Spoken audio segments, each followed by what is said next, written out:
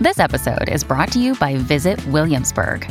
In Williamsburg, Virginia, there's never too much of a good thing. Whether you're a foodie, a golfer, a history buff, a shopaholic, an outdoor enthusiast, or a thrill seeker, you'll find what you came for here and more.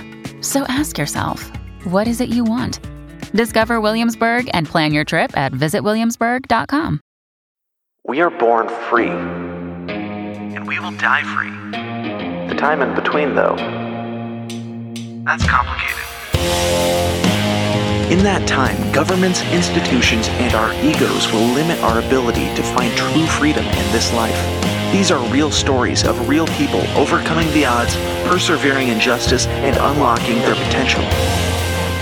Welcome to Finding Freedom. Here's your host, John Odermatt. Hey, welcome back to another episode of Finding Freedom right here on the Lions of Liberty Network. And trying something new where I actually heard my intro there. We're doing this editing live. So in my intro, I talk about overcoming adversity and unlocking potential. And I think today's guest, Kristy Laschober, who has been on this show before back in 2021, I think her story really epitomizes that. And we're going to talk about her story. We're going to talk about the book that she wrote that came out in June, which has been very successful. And we're going to talk about how she really applied that story and how that motivated her to write this book in order to share those lessons that she learned with everybody. So, Kristy, welcome to Finding Freedom. Great to have you back. Hey, John. Thank you. This is great. Thank you so much. So you wrote a book. First of all, congratulations. I know that is a big task. So tell me a little bit about that process of writing the book. Well, I started to write a little bit prior to getting out of prison. And so writing has really just been something that has helped me understand my thoughts and feelings and just getting stuff out. And then so I thought I wanted to write a memoir, but then I wanted to have that traditionally published. And when you do that, you need a bunch of followers and all the things. So what I did was take excerpts from what I had already written and created this interactive reading book so that it really serves the audience more even than just a memoir. So it ended up turning out great. So it's been good. It's been about 2 years in the making. So yeah, when you first get it, you're like, wow, okay, here we are. So it's pretty cool. Yeah, it's nice. That's really cool. And we've had you on before, but I do want to go through your story again because it's been about 2 years, I think, since last time you were on the show. And I mean, your story is very unique. And if I'm remembering correctly, your arrest in itself made national headlines at the time. You were selling drugs to a priest, ended up doing 5 years in prison. So tell us about that part of your life that landed you in prison.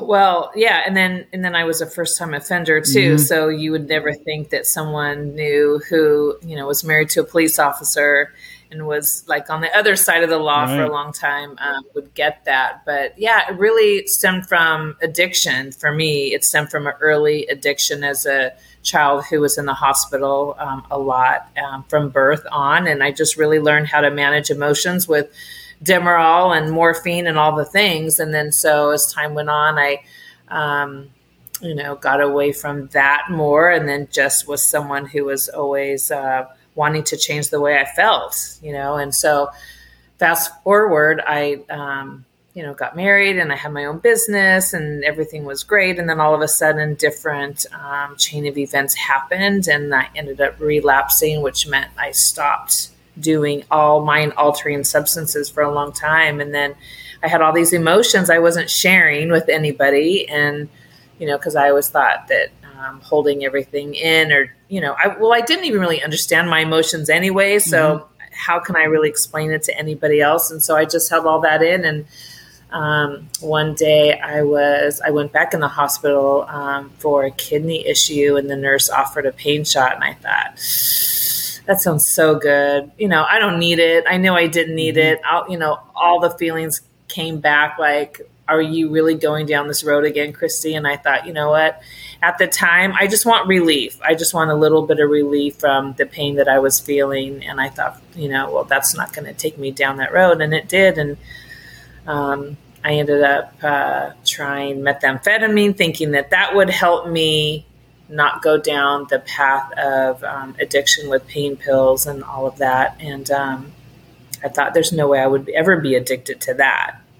And I became addicted to it and sold to buy more for less and stopped working. I had my own business as a wardrobe stylist. So I love my job. I love my client. So it's crazy how addiction can, it doesn't matter. It just takes everything away from you. And so, and then you pile shame on top of that.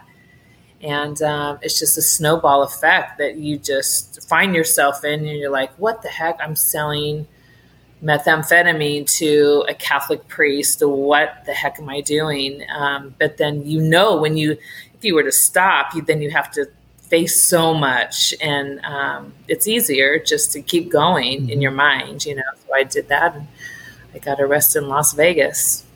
So when you were arrested at the time, was there an element? I mean, you talked about just now about you have to keep going, because if you don't, you have to you have to face the music. Really, was there a little bit of relief when you were arrested? No. Not for me. No, there wasn't relief really at all, because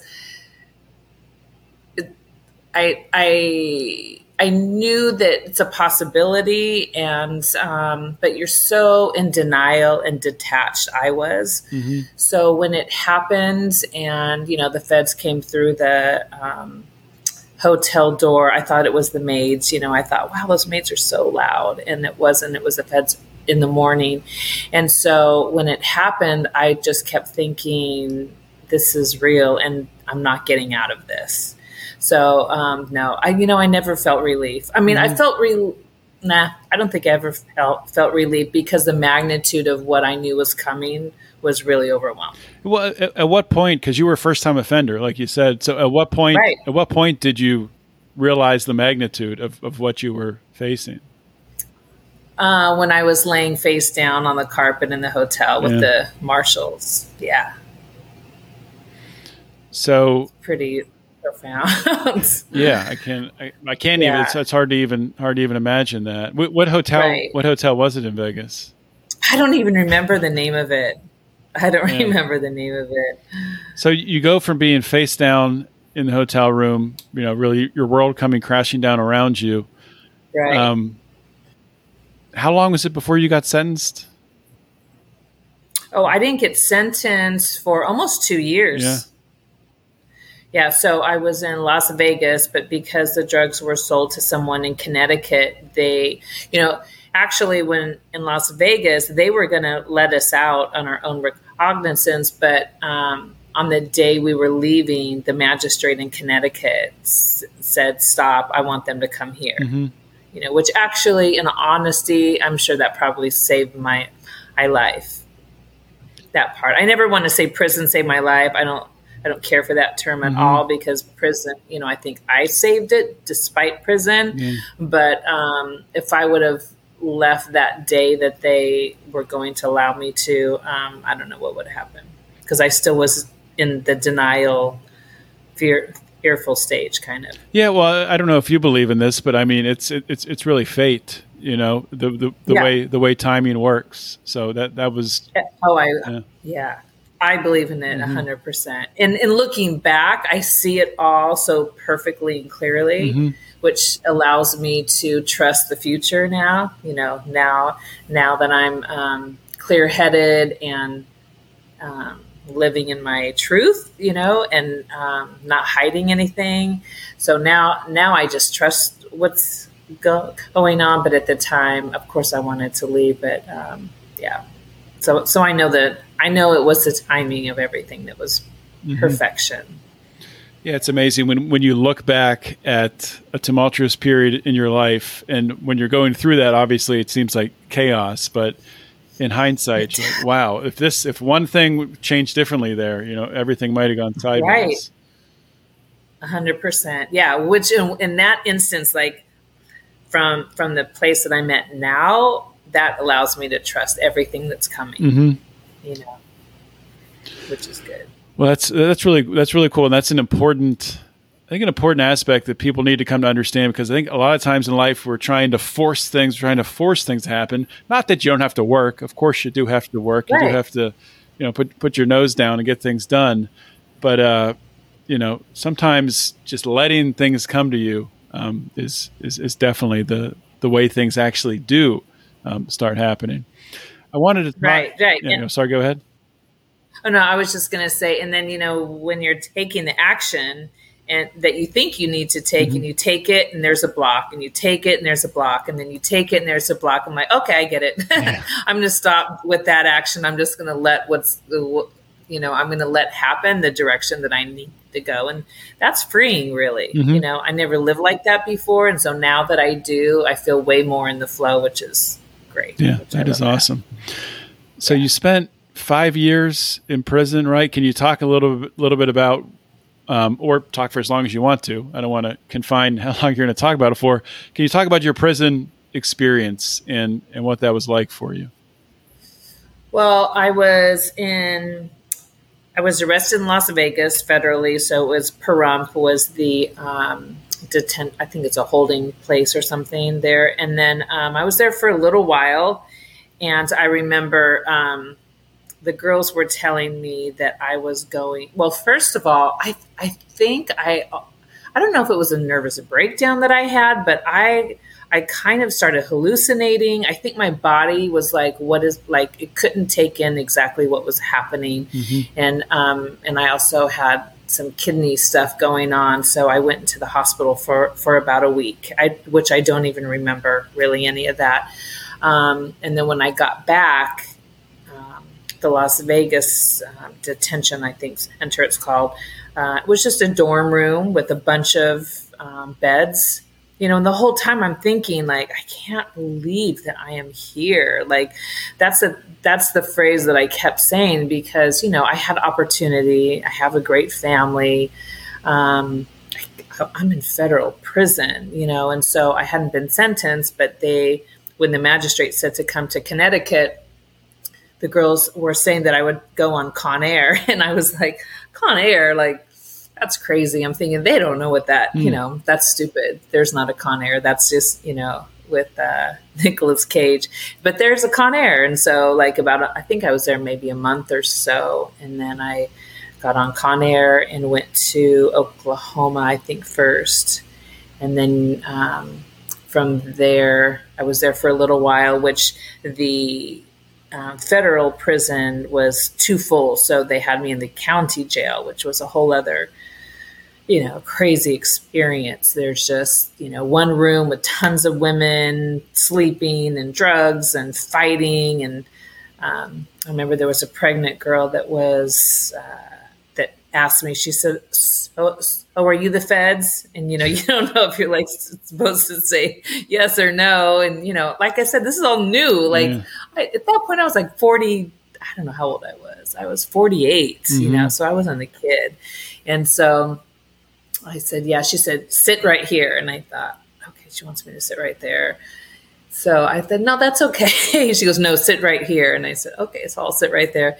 And then she proceeds to beat up one of the girls that's sleeping and there's blood flying everywhere. Jeez. And it's it was crazy. So that was my first experience in the Grady County Jail. And there's another girl on the phone. There was a payphone in this little room and she's screaming to her mother, get me out. And it was overwhelming, chaotic. And I remember when they got our clothes, they actually have the black and white stripe jail suits. And, I got my roll up to get in my bed and I go to lay down. I go to put it on the bed and I heard another lady say, bitch, that's where my head sleeps. I'm like, okay, well, I guess I'm not sleeping here. So yeah, it's traumatic when I think back on that.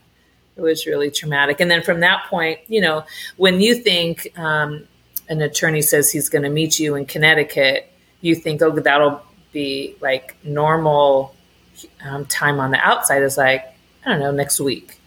You don't realize that that's like months. Everything takes forever, months. And so I was like, months, how is that going to happen? So we were at the Grady County Jail for maybe a week, or I'm not sure the time originally. And so we get on the bus at like 3 a.m. What they do too, they have breakfast at like, what time was it? It was crazy. I think breakfast was at like 3 a.m. and lunch was at like 6 a.m. It was very weird. Why do they do that? Right? It's so weird. I don't know. And then dinner was at like noon. It was crazy. And they always watch Shawshank Redemption. So I'm watching them going, are you girls are in prison? And you're watching Shawshank Redemption the whole time. Wow. And I'm looking around going, this is just so weird. Just bizarre. Yeah. You know?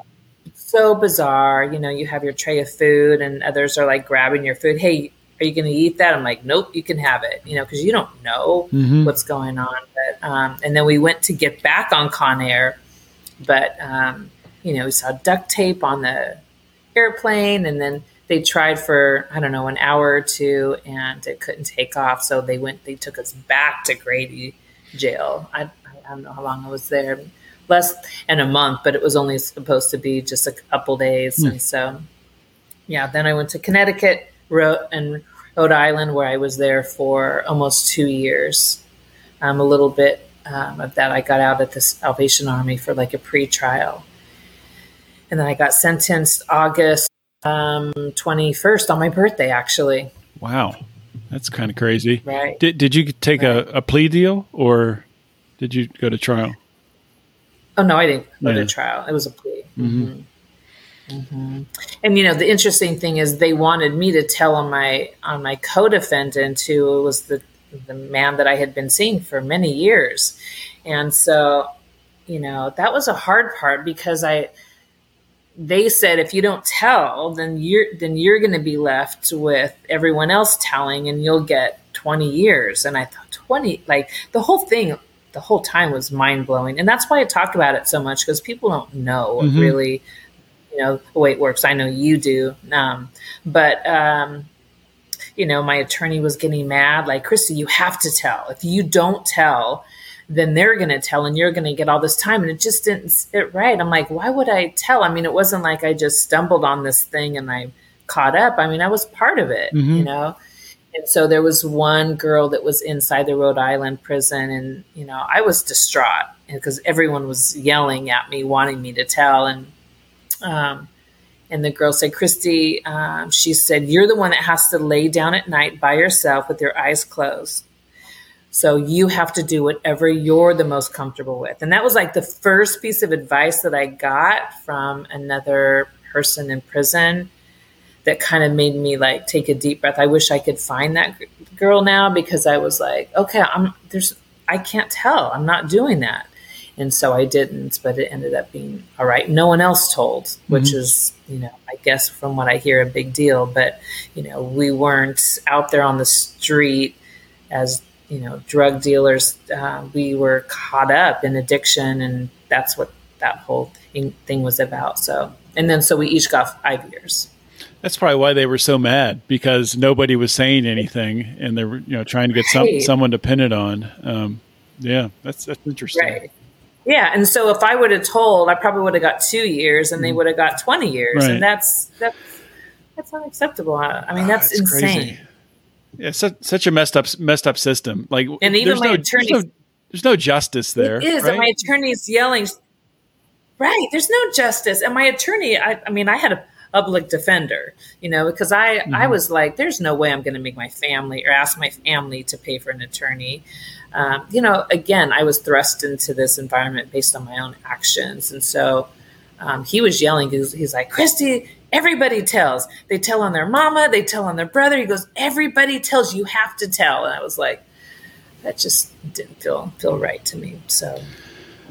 Yeah. I mean, it's, I'm sure it's easy for, you know, I'm kind of thinking back, you know, kind of putting myself now in your shoes. It's easy to do that, but in that moment, like, I mean, yeah, who knows what I would do or anybody listening would do.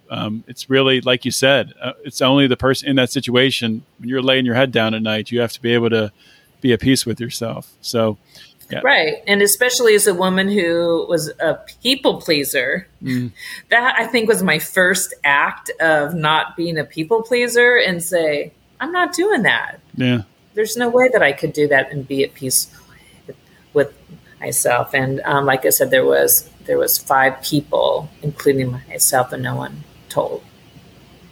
And I think that's just because we were, in addiction. We weren't, doing anything else except being in addiction, which makes a difference. So were you you said you were 2 years in Connecticut. Where did you serve the rest of your sentence? Was that also in Connecticut? No, I went to Connecticut just one night in Danbury because the Rhode Island prison forgot me when we were on Con Air. And it was in the middle of a blizzard. Jeez. Like I had on a short sleeve. You know what? It was crazy, John. I had on a short sleeve shirt, what I was arrested in. And all the marshals were in full like snow blizzard gear to where they had gloves. You could only see their eyes. They had face masks. And I'm sitting there freezing. Wow. And Chad, the guy that I went to prison with, said, can I give her my sweatshirt? Because they had a sweatshirt on. And they said no.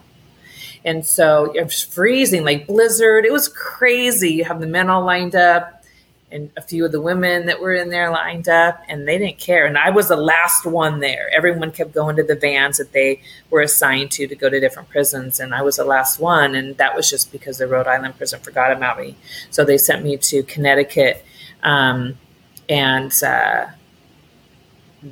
guy said to me, he said, Kristy, or Laschober is what they call me, my last name.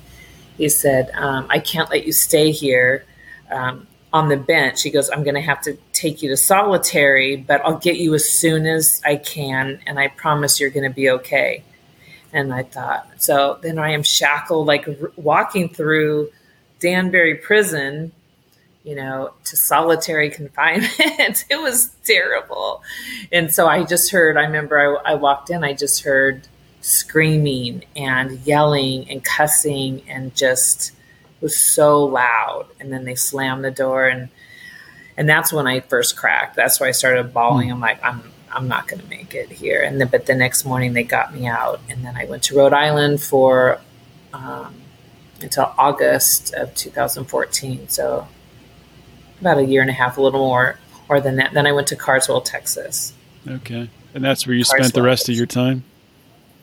Yeah, and the judge had said when I got sentenced that he said that I would be at a camp in California, and no one, I don't think, knows that whatever the judge says that you're going to go, it doesn't matter. As soon as you're sentenced, the judge can say whatever he wants, and it doesn't matter. So when you go back from being sentenced, you go to Oklahoma, which is the transition center, and then the bus for California left. And then I'm like, why am I still here? And they said, you're going to Carswell. So I hadn't even thought about that, which is a maximum security prison. But because it's a supposed hospital, like a medical center, because I had health issues from a child, they sent me there.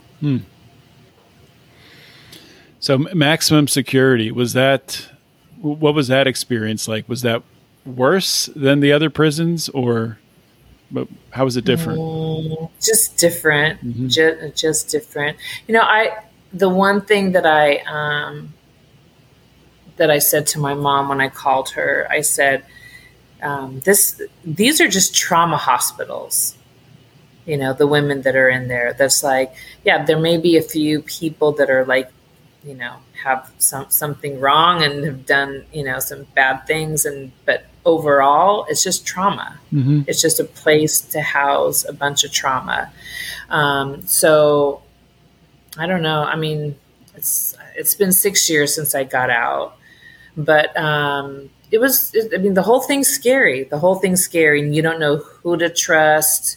But then you also, mixed in with that, you have women that are nurturers and kind and helpful. So it's very confusing, and you also just see a lot of pain in the air. There's just a lot of pain lingering. So I pretty much was someone who worked in landscaping, worked out, I was like, I am not going to leave here and be huge. So I refrained from the honey buns. Mm-hmm. And then, that was the one thing I kept thinking is, when I get out, I'll have food, So I worked out and ran. I learned to run. I say I learned because my sister at the same time is an ultra runner. So she was running 100 miles. Yeah.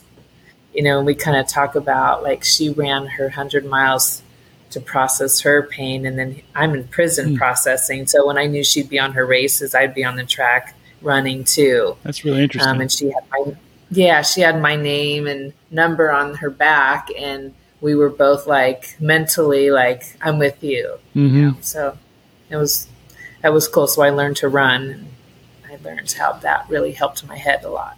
Yeah, it gives you a why, especially when you can tie that to someone so close to you. It gives you some little bit inspiration. I'm sure to help you through that. One thing you talked about there, which I'd never heard it phrased this way, but it makes total sense. With prisons are, trauma warehouses, or right, but they're not really treating the trauma. They're not healing. Although not to say that people don't, find peace and healing in prison. It sounds like you did, but am I right that really, a lot of that comes from within, being able to figure that out? It's not like the prison is helping you along that path.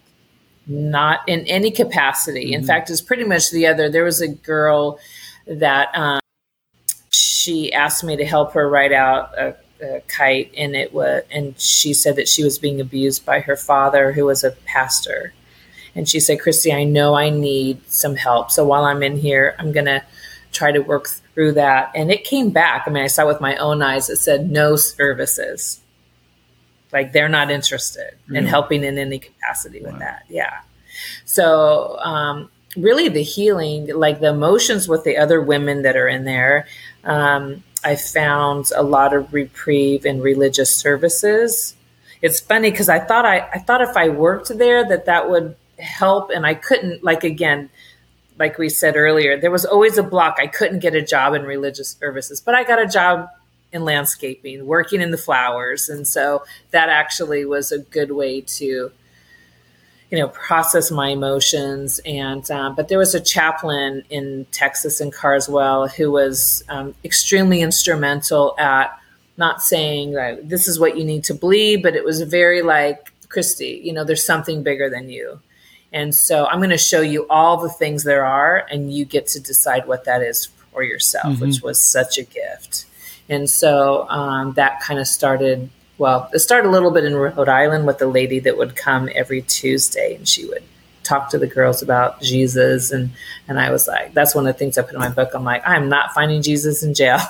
That's the epitome of what you hear. That's gross. I'm not doing that. And so she's she said, he has your undivided attention here. And so for some reason, when she said that, I was okay, I can look into that. And so I just found peace through spirit, is kind of what I call it. But yeah, it's, I also learned about gospel when I was in there too. And, so because it's so heavy and painful and traumatic in there, whenever there's anything that happens that brings peace, it's very profound, in the contrast of pain and peace is loud. And so I always wanted to go to wherever I found that peace. So I do want to get to talking about the book here in a minute, digging into some of the ideas and really, what you're sharing, the lessons that you learned about yourself through your own journey. But first, I do want to ask you, I can't remember if we talked about this last time. I want to ask you about getting out of prison and what that experience was like in that transition. So how did that work?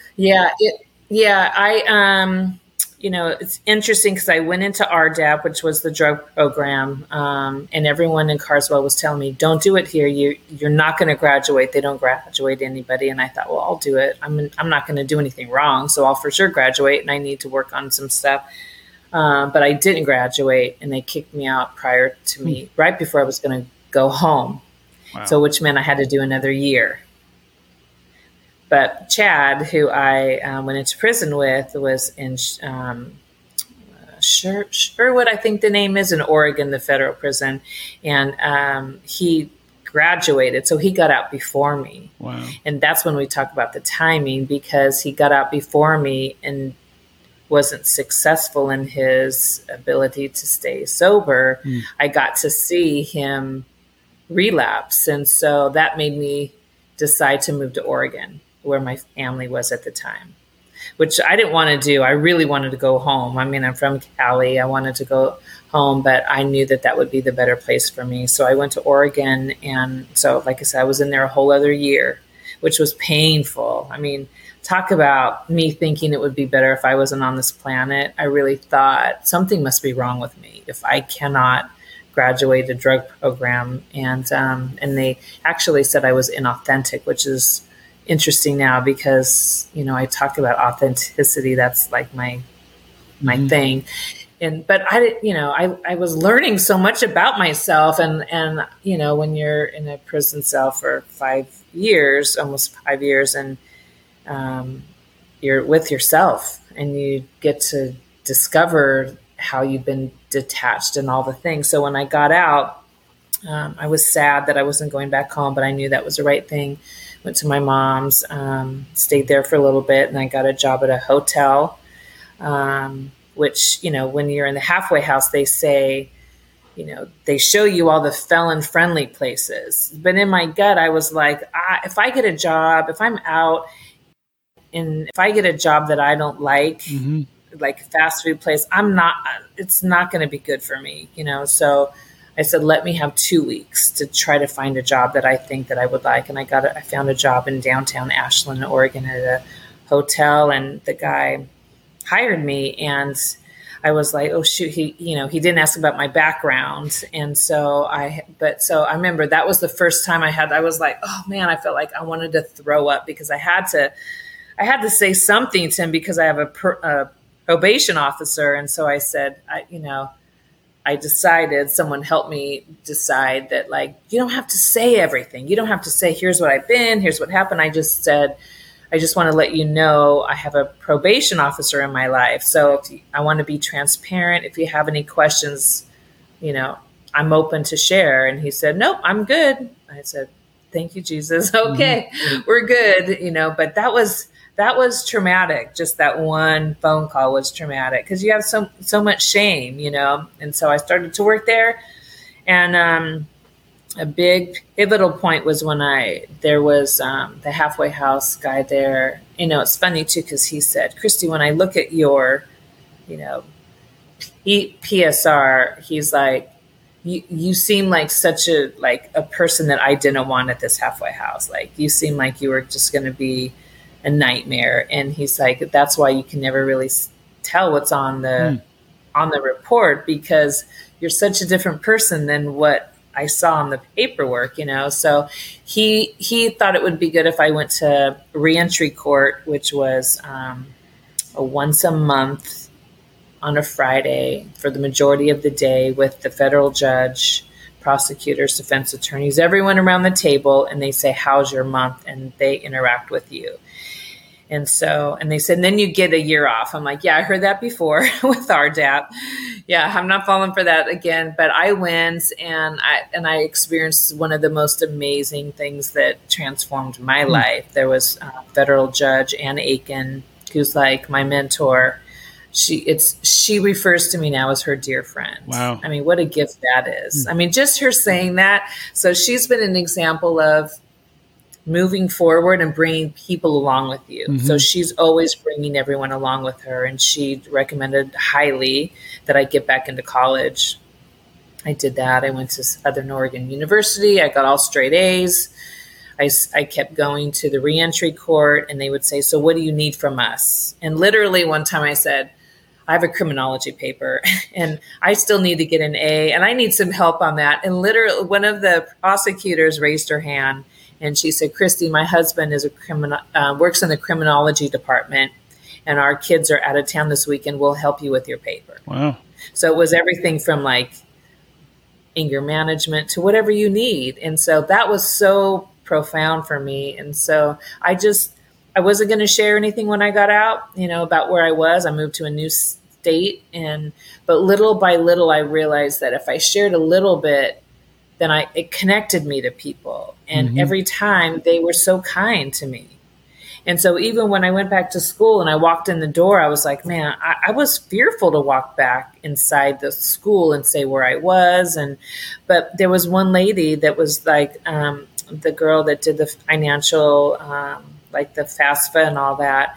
And her interaction with me was so beautiful that, she asked about my address. And I said, again, I was like, okay, well, and your whole body goes into shame immediately, and I said, well, I was in prison. And she looked at me and she could have like responded in a million ways.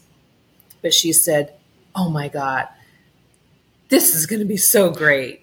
And so, which I wasn't expecting that. And she just like was so excited to help me with everything. So, and it still makes me emotional because that was like, she could have done it so many ways, but that just I kept running into people that responded to me like that, which was everything. I think that's really powerful, right? And that's something you talk about in your book is, really like taking ownership of your story, right? So right. Why do you think that is, such a, it kind of breaks down barriers, breaks down walls between people, right? Why do you think that is, that being open about the trauma that you've experienced, about what you've been through, what you've overcome? But why do you think people can relate so much to that, or are attracted to it? Really? Yeah, now I know this. I didn't know this prior to prison. I didn't know this at all. It started with people writing me while I was inside and telling me about their secrets, which originally pissed me off because I was like, we were all together and you were hiding. But then I was hiding. No one was sharing. Women, especially, maybe men too, don't really share. Men don't share anything. So okay, so everyone's walking around with a bunch of stuff, and so. But then, what I've learned is that if I am disassociated from the things that I'm hiding, then I look at you doing the same thing, and I'm going to judge the hell out of you. And because you're reflecting what I don't want to look at. And so I actually get angry about it and I don't want to, I'll judge it.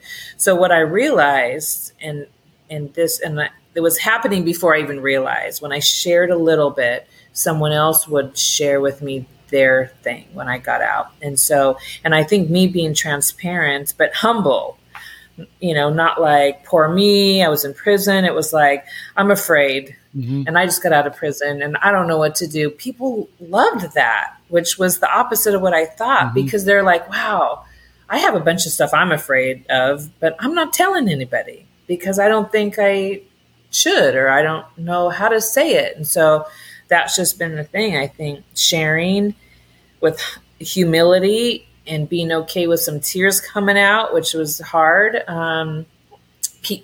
That connected me to so many people that had never been to prison before. Yeah. That's the key, I think. That's amazing. And that's really what life is all about. What it comes down to is connecting with people, right? And that's how, right. I mean, I'm sure that helped you with putting this book together and getting to the point where you're able to publish the book. That's connections, relationships that help you get there. And the book is called Perfectly Flawed: Uncovering Your Greatest Purpose. So let's talk about that title. How did you come up with that? And what does that mean to you, uncovering your greatest purpose? Well, originally the title came from a moment when I was in the drug program, RDAP, and the lady said to me, she said, Kristy, you're a flawed human being. And I immediately got defensive. I got angry. I was like, no, I'm not. And then when the words came out, I thought, that's weird because, of course, you're a flawed human being. But what I heard in my head was you're bad. Mm-hmm. And so unraveling that, I realized that we all make mistakes, and we have flaws, and we all try so hard to hide it, which is blocking us from our purpose. And so once you just lay it all out there, this is me, this is the the parts about me that I love and the parts about me that I'm not that happy with, but when used for goodness and connection, it actually can kind of catapult you to your greatness, is what I've found. And this is a journey. This is just been the things that I've been experiencing and realizing, doing work, writing, connecting, being honest. And, I say, like, I'm like one of the most free people I have ever met. And what a gift that is from someone who hid so much. And so I just kind of want to give that gift to other people. So I just shared really transparent stories. And then, ask the reader, because I know that's how we're going to heal. That's how we'll heal humanity, is to just connect on different levels. You don't have to be in prison. You just have to, be a human being, and you have past stuff that that has shaped who you are. And maybe in parts of it are not. Parts of it, if you're hiding, are hindering you from your greatness. Absolutely. Does that make sense, Anna? Yeah. And, I can totally relate to that because, obviously I've interviewed, being the host of Felony Friday, I've interviewed hundreds of people who have been to prison. And, sometimes I get frustrated with people when I'm telling them about these interviews, these great interviews I've had. And when I try to explain, the obstacles, the pain that people have gone through, and when you hear that story, I think anybody can take away lots of things from it. You can take away motivation from it. You can take away practical advice from it. And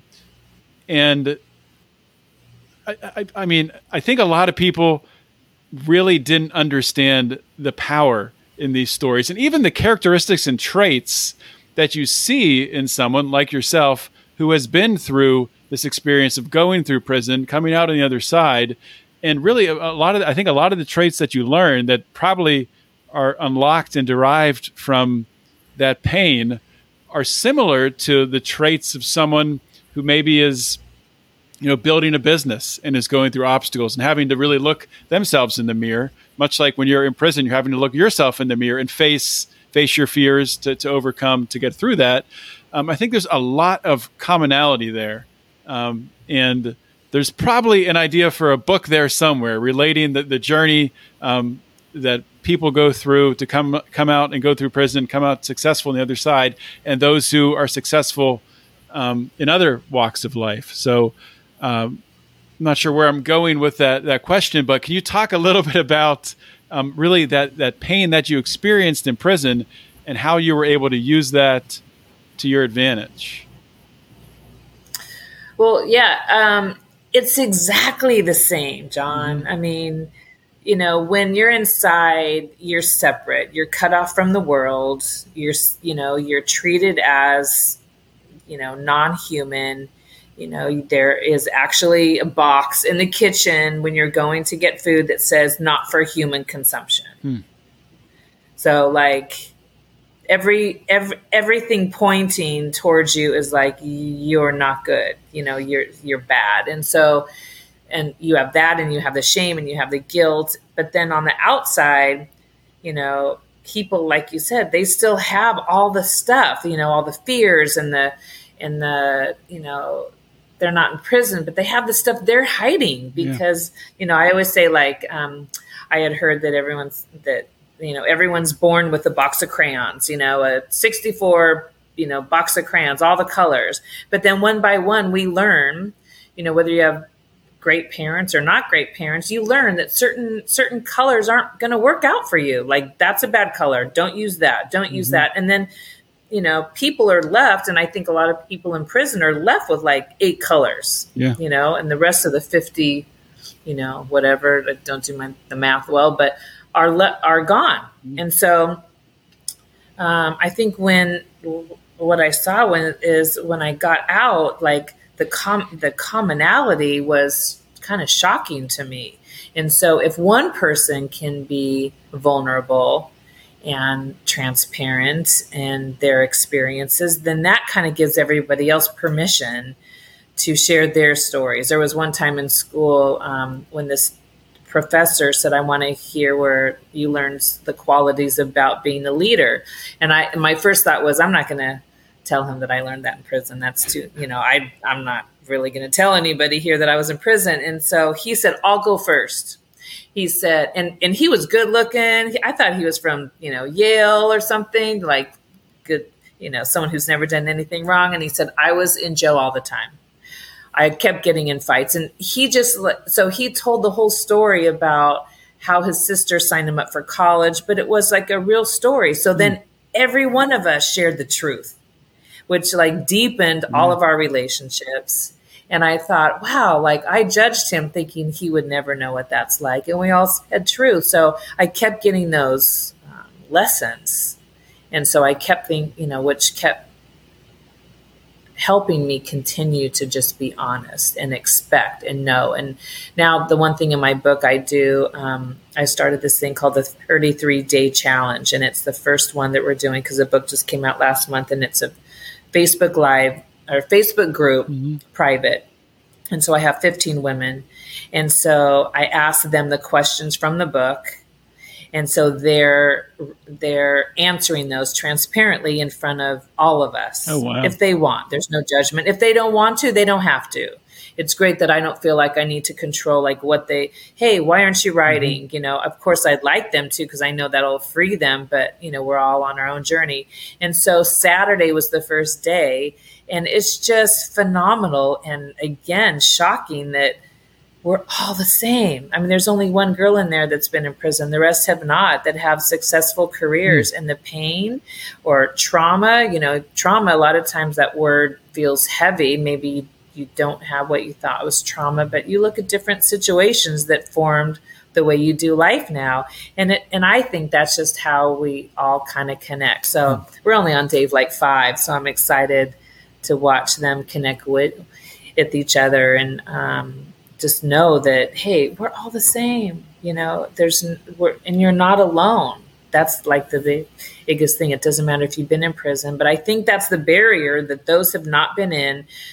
It's easy to judge those that are, because it's like, wow, like, I don't think they're thinking about it, logically. I think it's in their subconscious. They're like, oh, look, they got caught, and look at, they're showing their weakness because they're in prison, and they work really hard at hiding all their stuff. Yeah. You know what I mean? I don't know if that makes sense. Everybody's good at, hiding the things that they think are, that need to be hidden. The skeletons in the closet, I guess, but, and we end up, and then everyone has them. So it's so stupid to hide it. We end up building, our own prison, right? We all have them. Yeah. Every single solitary person on the planet has them. 100%. So why not just say, here's my shit, and let's see what's your stuff. Here's my stuff. And now let's go live and be happy and connect and joyful and, useful. Yeah. We're all afraid of different things, right? Of being judged, in different environments. Maybe we put on a mask to act a certain way because that's the way we think we have to act in that situation, or that's what we have to do. Yeah. But for sure, it's just crazy. I'm curious. So you were talking about this small group that you're having, with these women as you're going through interactively with the book. Is this something that you plan on continuing to do over time? Yeah. Yeah, and it doesn't need to be just with women, I don't think. There was just, the cutoff was 15 people, and it was just women. But I think, we learn from each other, women and men both. And so, but yeah, I think that's just, if I can create space for people to share, that's kind of the joy that I have in that. That's awesome. So yeah, it'll continue. That's so fantastic. I wish I could remember when I had you on. I should have listened to your first appearance on this show before this, because I wish I asked you then and listened to it, where you saw yourself in the coming years. Because I don't know, did you see yourself writing a book back then 2 years ago? Or like, when did that process, like at what point in time were you like, this book is happening 100%? Well, I saw myself writing the book, because I did write a memoir that's like an 80,000 word, book. But no, I had no idea that I'd be living in New Orleans and that like I'm going to Washington, D.C. next week to talk to Congress. And, it's crazy. There's a lot of times, John, that I saw my picture amongst like the director of the federal prisons, the pardon attorney, and a bunch of judges. And then they have my picture. It says author. And it really like I see it and I just stop and stare at it and just, it makes me emotional. Like, wow, and I know it all stems from doing the work, trusting the process, and being completely honest. And as soon as I know if there's one thing I'm hiding, that's when I'm going sideways. Mm-hmm. Because, we all have our own paths, and that's gotta be okay. And even in the family system, a good family, we all still have our roles, but they don't serve us, so if we can like break out of that, and then a lot of times one person that breaks out of that a little bit, then that kind of heals the whole family, if they want to be healed, which has happened. But yeah, no, I would never imagine, especially living in New Orleans. Yeah, cool. I would never imagine. It's amazing. It's amazing how fast things can happen. When you look back, you're like, wow, that was only 2 years ago, 2.5 years ago. But it's pretty amazing. So we're going to go to the bonus here in just a minute. But before we do that, you can tell people where they can buy the book, where they can find anything else that you're working on, social media, any of that stuff you want to share. Yeah. So my website is KristyLaschober.com. So KristyLaschober.com. And then Perfectly Flawed is on Amazon. And then on all the social medias, I'm the same name, Kristy Laschober. And then I have my, I was doing the Freedom Exchange Project. Mm-hmm. I don't think I entered that I was speaking to you during that, but because I moved and my co-host moved, we have not done it this last year, but we were, we were interviewing those that have been in prison for a long time and then coming out kind of like you, like all the great things that they're doing. Cause I want others to see, hey, these are great people, just regular people. So we'll start up that again. And that's called the Freedom Exchange Project. Awesome. So those are the ways. Thank you. Well, we'll definitely, pick up Kristy's book and, check out everything she's working on. I love, bringing people back on the show, when you've accomplished something so awesome, written a book and you're helping so many people. So that's phenomenal, Kristy. Thanks for coming back. Thanks, John, so much. I really appreciate you. Hey, thank you for listening to another great episode of Finding Freedom with another awesome guest. I'll be back next week with more hard-hitting interviews or maybe a solo show. You never know what you're going to get here on Finding Freedom. You just know that you're going to get a show. Every single Monday, you get this show. Every Wednesday, you get Mean Age Daydream with Brian McWilliams. And every Friday, you get Meme Wars. That, of course, is on the Lions of Liberty podcast network feed. If you want to just get my shows, then subscribe to the Finding Freedom podcast feed or subscribe to both. If you really like us, actually subscribe to all three. Mine, to Mean Age Daydream solo feed, and to Lions of Liberty. You get every feed and you support us to the maximum. That's not true. To the maximum would be also joining the Pride at patreon.com/Lions of Liberty or lionsofliberty.locals.com. Either way, however you choose to support us, we appreciate it. We appreciate you listening, and I appreciate you sharing the show. So with that said, I will see you next week. Always remember to keep your head up and the fires of liberty burning.